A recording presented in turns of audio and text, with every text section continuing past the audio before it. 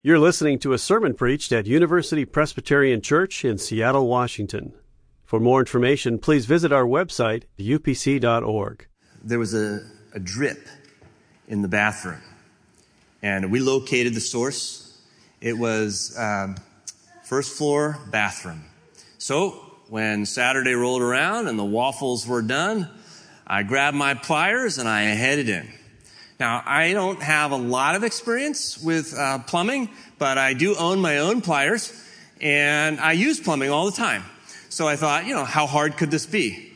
Just in case I needed a little assistance with this, I had a book, and my wife had given this to me. I thought it was a nice idea. Home Improvement 1, 2, 3, right? What could go wrong? So I opened up to the plumbing section here, page 134, and it's got everything you would need. It's all laid out beautifully, colored pictures. This says fixing shower problems, and there's a little diagram. The skill scale tells me that all I need would be 4 drips out of 7 drips, and I got drips coming out of it, and then mechanical. It's only 1 wrench out of 7 wrenches that you need, and they tell me how long it should take too. So, if I'm a beginner, it would take me about an hour. If I'm an intermediate, it's a little bar chart here. I'd be about 45 minutes. If I'm an expert, it should take about 30 minutes. So I'm thinking, I don't know if I need the whole half hour there or not, but this shouldn't be too much of a deal. Now, I learned something very important that day. So here's what you want to take this home. If you're going to do your own plumbing project, you should always do it on a weekday. Because when they come to fix what you broke, they're going to charge you twice as much money. And I don't want to go through the whole story with you, but when it was dinner time, and I was still kneeling in the tub with grease all over my clothes, with spray in my glasses, with bleeding knuckles. Now, my wife comes into the room, and she's got that look on her face that's like, remind me again why I picked that one to marry. Because what happened was I started to work on this, took the valve apart. I thought probably just needs a washer to be flipped over or something like that. The drip became kind of a trickle, and then the trickle became a spray, which hit me in the face, and then that became just a gushing waterfall of water pouring into the tub, but worse than that, pouring through the hole in the wall that's like behind the shower thing, down into my finished basement. And it just totally got out of control. Now, what did I really learn that day? I really learned that just because you want to do something doesn't mean you actually have the ability to do something, right? I mean, there's this huge gap sometimes between intention and implementation. And I needed to respect that gap a little bit more. And here's why it's important. You and I in life start with great ambition.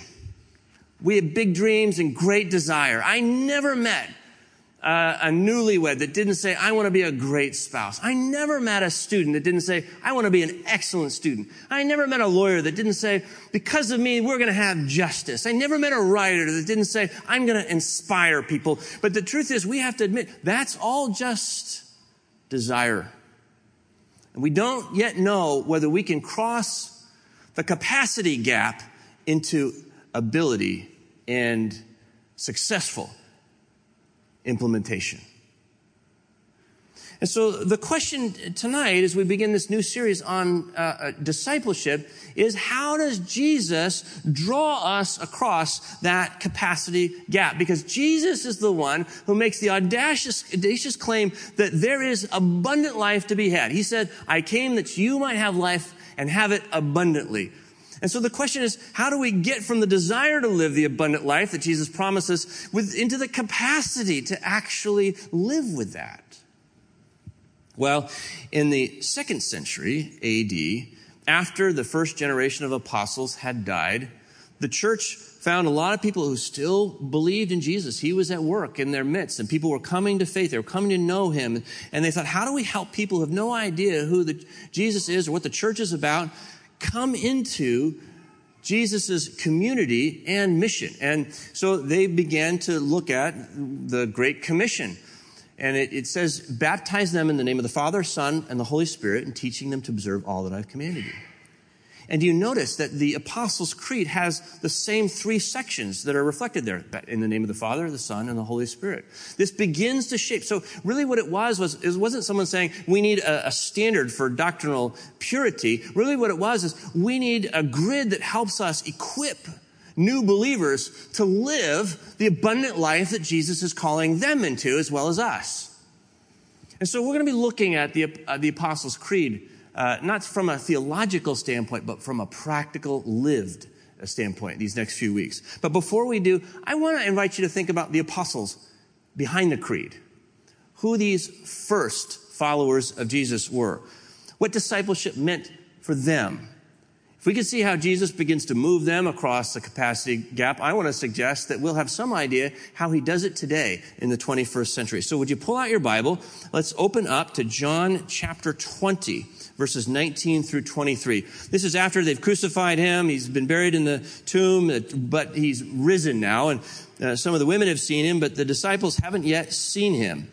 And so here they are gathered in the upper room, probably where communion had first been shared, and they're frightened. So let's see, John chapter 20, verses 19 through 23. Do you see that one paragraph? That's our text. This is, by the way, this is John's version of the Great Commission. These disciples are going to be commissioned by Jesus in this room. So if you're able, let's stand together and read out loud as an act of worship, John chapter 20, verses 19 through 23. When we're done reading, I'll say, this is the word of the Lord. Listen carefully. You're reading God's holy word. When it was evening on that day, the first day of the week, and the doors of the house where the disciples had met were locked for fear of the Jews, Jesus came and stood among them and said, "Peace be with you." After he said this, he showed them his hands and his side. Then his disciples rejoiced when they saw the Lord.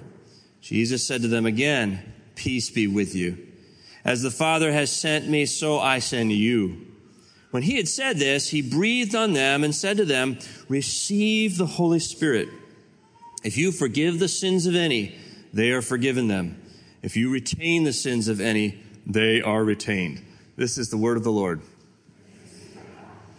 The grass withers and the flower falls, but the word of the Lord lasts forever. Please be seated.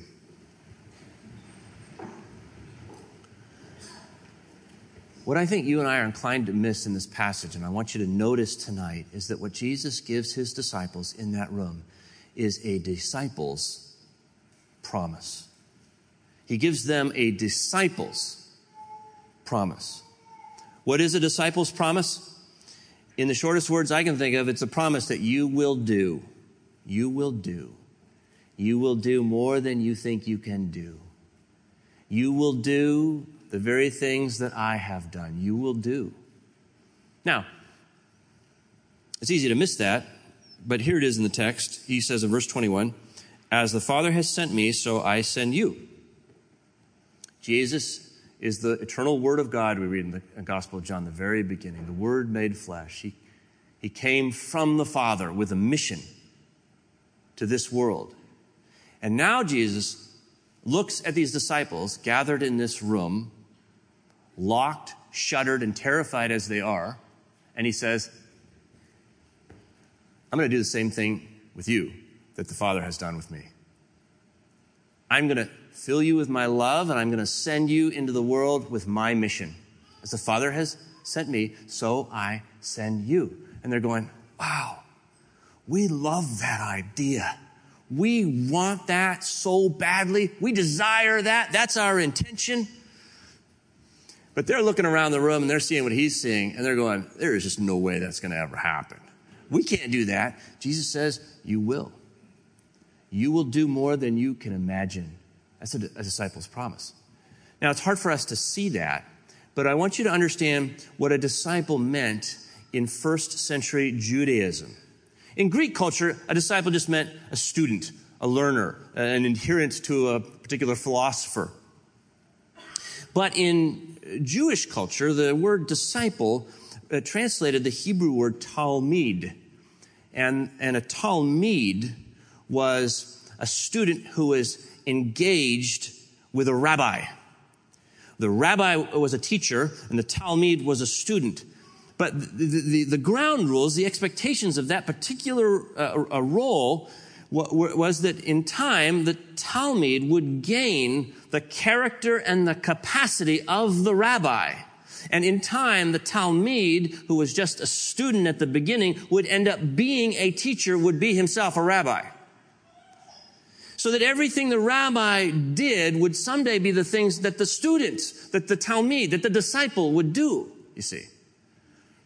And so when Jesus says, as the Father sent me, so I send you, he's reaffirming for them that his intention is they would be and they would do what Jesus had been and what Jesus had done. Do you see that? That's a disciple's promise.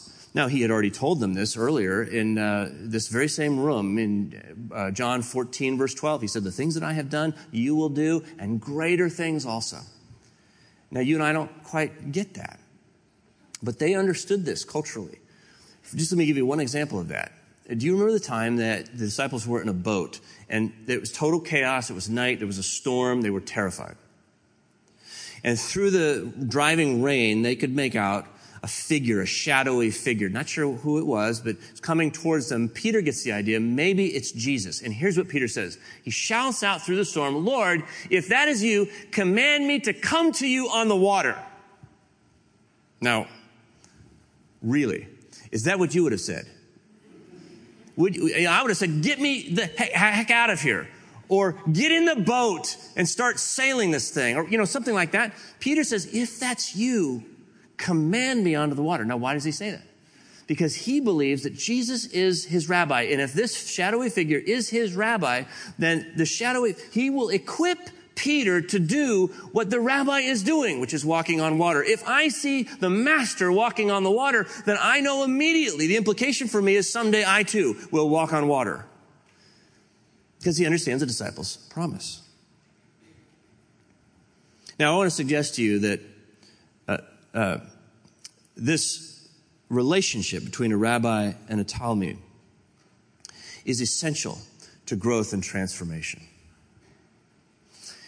It was a Sunday, as I told you, when Ann called the plumber, finally. It was the next day. I knew enough about plumbing to figure out how to turn off water to the whole house. It made dinner hard. We went to bed sweaty, and we woke up, went showerless to church, and there was a distinct odor in the pew around the Hinmans on that day. Finally, Ann gave up on me and called the plumber. When the plumber arrived, I was still kneeling in the tub with all the nicks and everything. And he came into the room, and I will not soon forget his face. He had a smile on his face. And I'm thinking that smile is the smile of somebody who is aware that that day they're going to make twice their normal income. Right? Wouldn't you smile? And the other reason I think the smile there is, and I get this is just a projection. He was a really nice, if huge and strapping man. He was smiling, I think, because as he looked at my puny little frame there, bent over empathetically in the tub, he was thinking to himself, I have seen this guy 1,000 times a month. I know his life. He's probably a pastor, he's thinking, right? And he looks at me very nicely and says, hey, bud, why don't you get out of the tub? So I get out of the tub, and he steps in, and doesn't take it but a moment. He pulls out a little pen light, and he flicks it, and he looks through the hole there, and he goes, yep. And I kid you not, 15 minutes later, that problem was solved. 15 minutes! Now, that guy had some serious capacity. But I want to suggest to you, he didn't wake up that morning with capacity like that. No, I think this plumber had been in that room before. 100, maybe 1,000 times. Not our bathroom, but the bathroom just like it. He'd been there. And I think probably the first time that plumber was there, he was just like me. And he made the same mistakes, and he got spray in his eyes, and he got blood on his knuckles. But then he had the smarts to call another plumber to come alongside of him and help him. So at some point, he became an apprentice to another plumber. And he was apprentice, and after a while he became a journeyman, and after a while he became master plumber so that he could walk into virtually any bathroom, let alone my room, see the chaos, and go, I can fix that with confidence. This is what an apprentice can do. And we don't use the word disciple these days because it sounds kind of religious. You think a disciple is somebody who does religious things really well, but that's not the concept in its original context. A disciple is just somebody who acquires what the master has. And there are two key elements, there are two core components to being an apprentice. One is experience, and the other is relationship. Think about that, experience and relationship. That's how your life will change if you follow a master. You need both of those things. And I want to suggest also that it's not just a spiritual truth, it's built into the fabric of the way we learn things. There was an interesting study this past May that came out. It was done by Gallup and Purdue University. You can Google it if you want to read the whole thing, but I just want to encourage you with the executive summary. By the way, if any of you are seniors and are applying to college this fall, or parents of seniors, you need to hear this. This is what they say. They say that where you go to college, public or private, small or large, very selective or not selective, hardly matters at all to your future well-being and work life. Did you catch that? Where you go to college? Hardly matters at all. Large or small, public, private, selective, not selective. What matters is, they found, experience and relationship. Listen to this. I'm just reading right out of the executive. This is their top line. This is the most striking thing we found is this. So, for example, if graduates had a professor who cared about them as a person, that's relationship, made them excited about learning and encouraged them to pursue their dreams, their odds of being at work engaged at work more than doubled, as did their odds of thriving in their well-being. That's relationship. Now here's experience. And if graduates had an internship or job where they were able to apply what they were learning in the classroom, where were actively involved in extracurricular activities and organizations and worked on projects that took a semester or more to complete, their odds of being engaged at work doubled also. Catch this last sentence. Feeling supported, relationship, and having deep learning experience means everything when it comes to long-term outcomes for college graduates. Whoa. This is how we learn. This is how we grow. This is how we cross the capacity gap. So, with that in mind, I want to ask you what this would look like for us in the 21st century in relationship to Jesus. And I want to ask 3 questions. The first one is this: will I let Jesus into my experience? Don't answer that question too quickly. I did not want the plumber in my bathroom. I really didn't. Why? Because I didn't want to see that smile. You know, my pride, my sense of shame, I knew there was a problem in the bathroom. Oh, I knew. But I wanted to be the one to fix it. And when I saw the way my wife looked at that strapping plumber after his 15 minutes, you know what I'm saying? The admiration in her eyes. I wanted her to look at me that way. Will I let Jesus into my experience? These disciples have locked and bolted the door. They don't want anyone in there. The experience that they're in right now is one of fear, it's one of terror, it's one of abandonment, it's one of absolute despair. There they are in this room, but Jesus wants to get in. He comes through the wall somehow. The text says he stood among them. He stood among them in the midst of what they were going through. Now, I don't know what you're going through. Some of you have a roommate that's hard to get along with. Maybe somebody here is not in college this semester because they couldn't pay the tuition bill. Some of you haven't worked for 22 months. Some of you are struggling with infertility treatments and you're just exhausted at continuing to try. I don't know what your experience is, but you know what? Jesus knows. He knows the room you're in and he wants to come in. Let me in. When you let Jesus into your experience, time after time after time, you know what happens? Your capacity begins to grow. Let me just give you one illustration of this. I have a friend whose bank account 2 weeks ago was overdrawn. Daryl Waddell is sitting right here in the front row. So he gave me permission to put himself on the spot. So he gets a phone call from Money Tree, and they say, Mr. Waddell, did you write a check for $150 at Red Mill Burgers? First, let me just parenthetically say, I love Red Mill Burger, but I cannot imagine spending $150 at Red Mill. So what happened? Actually, his house was broken into. He didn't know it at that point yet, and some people had stolen the checkbooks, and they were writing checks. And so now Daryl's checking account is insufficient funds. The bank has denied payment, and there's no money there. So, I don't know Daryl's finances, but to me that feels like a financial crisis. Okay, he's in a room where there's not enough money. Some of you are in that same room. Now, just imagine for a second, if you're in that room, what it would look like to have Jesus step into your financial anxiety and say, peace. Like he says here, peace, my peace. I want to give you my peace. Notice he doesn't say, I want to give you my money, but I want to give you peace even when you don't have money. Now, isn't there something powerful about that increases your capacity? I mean, if you could find real peace in the context of financial want, it will begin to change your relationship to money, because the world will tell you that you need money to have peace, but you've learned otherwise. And so experience after experience, you find with time that you become less greedy because you don't have to grab money as much. You become less worried about money. You become more generous. You see, so you're beginning to gain a capacity that's Jesus' capacity, because you're hearing Jesus speak peace in your life in the context of all these experiences.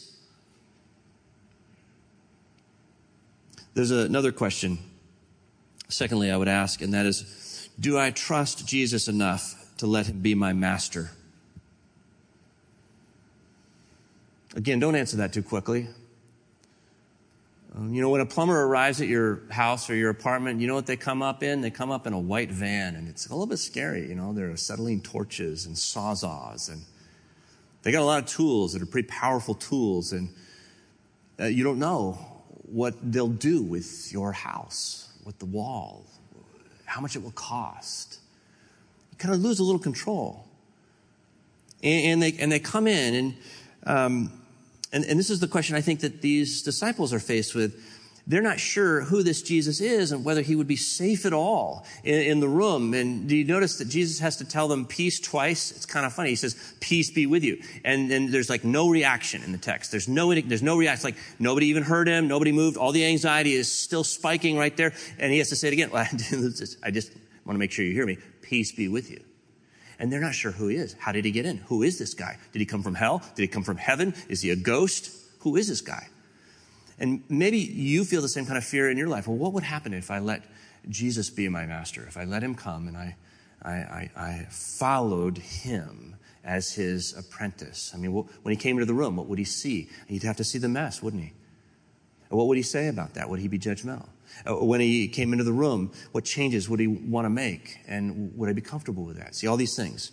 So we have to decide, will I let Jesus into my experience? And one of the reasons we don't is because we don't trust him. But watch what Jesus does in verse 20. After he had said this, peace be with you, he showed them his hands and his side. See, he's addressing the question of, can you trust me? He showed them his hands and his side. He says, look, these scars, my hands are nicked. My hands are bleeding. I've so badly wanted to come into your experience, but it's only so that I can draw you into my experience. I have died on the cross for you.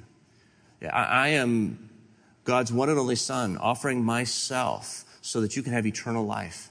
Yes, you can trust me. I'm your champion. I don't know if any of you have seen Captain America. I watched Captain America last night, Winter Soldier, and Ken Sanews here did a great job preaching last week. And if he can talk about X-Men, I can talk about Captain America. I'm going to try not to spoil it, but Captain America is this clean-cut guy with a great heart, and he's very strong. He's been all juiced up, and he's the hero of the movie, of course, but he's got an alter ego. There's another guy who we find out later in the backstory. These two boys were close friends when they were kids, but through the movie, they're battling. They're trying to kill each other, right? And in the climactic scene, there's a big spaceship, and it's just being destroyed, and it's going down, and they're fighting each other, and Captain America gets the upper hand because his friend is Bucky, right? His friend Bucky is pinned under this huge girder, and Captain America could run away and save himself, but he doesn't. He lifts up the girder, You know how they do that? And Bucky comes out, and here's what Captain America says to him. He puts his shield away, and he says, I am not going to fight you. You are my friend. And Bucky doesn't believe that, but I love that. I am not going to fight you. You are my friend. And when Jesus shows them the wounds, he says, I am not going to fight you. You are my friend. I have given my life for you. I am here because I'm going to the Father to ascend. As the creed says, I'm going to stand before the Father in your place so that God can declare peace, shalom, in your life because of my death and my life. And that's the good news of God's grace. Yes, you can trust him to be your master. The final question is, how can I have a relationship with Jesus in my experience today? You're like, George, okay, great.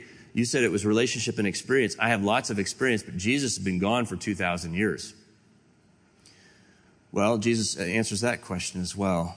In the text, he turns to his disciples and he breathes on them the Holy Spirit. You know what's so interesting about this? The Talmud rabbi relationship had the Torah at the center. But here's where Jesus changes the relationship. Because he doesn't put the Torah, God's word, the instructions, the Bible, God's written word, at the center. He puts himself, the living word, at the center.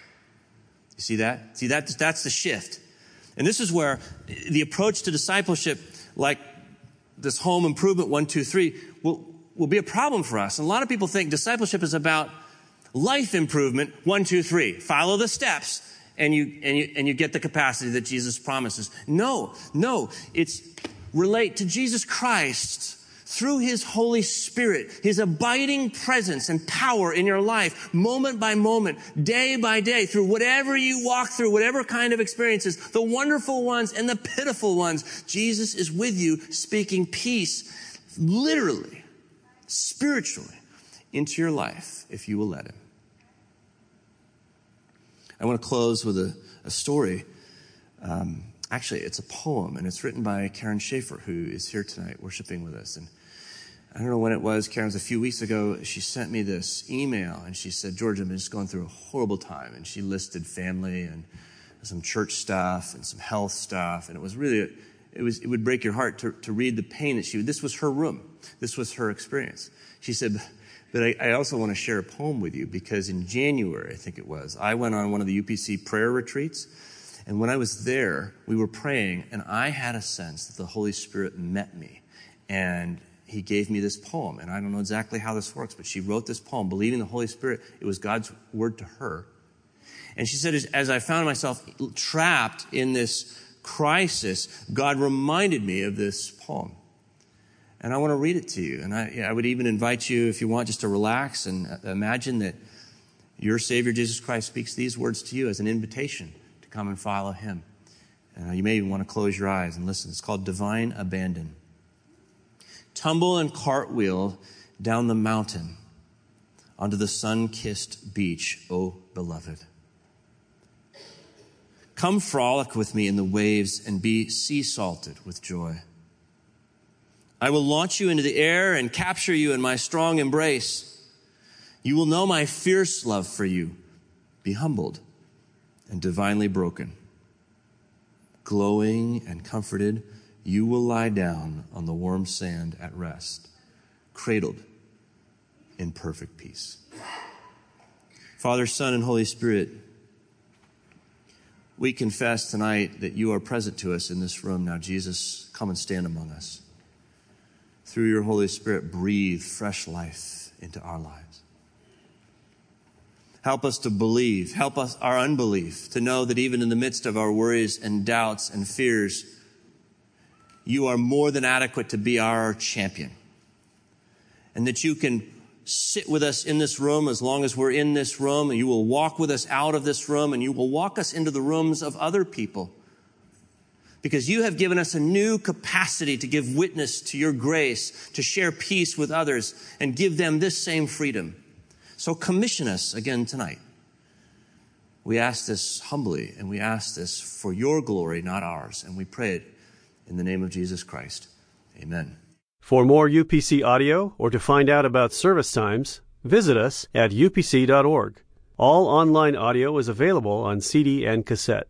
To order copies of sermons and classes, please visit upc.org/audio, email audio@upc.org, or call 206-524-7301, extension 117.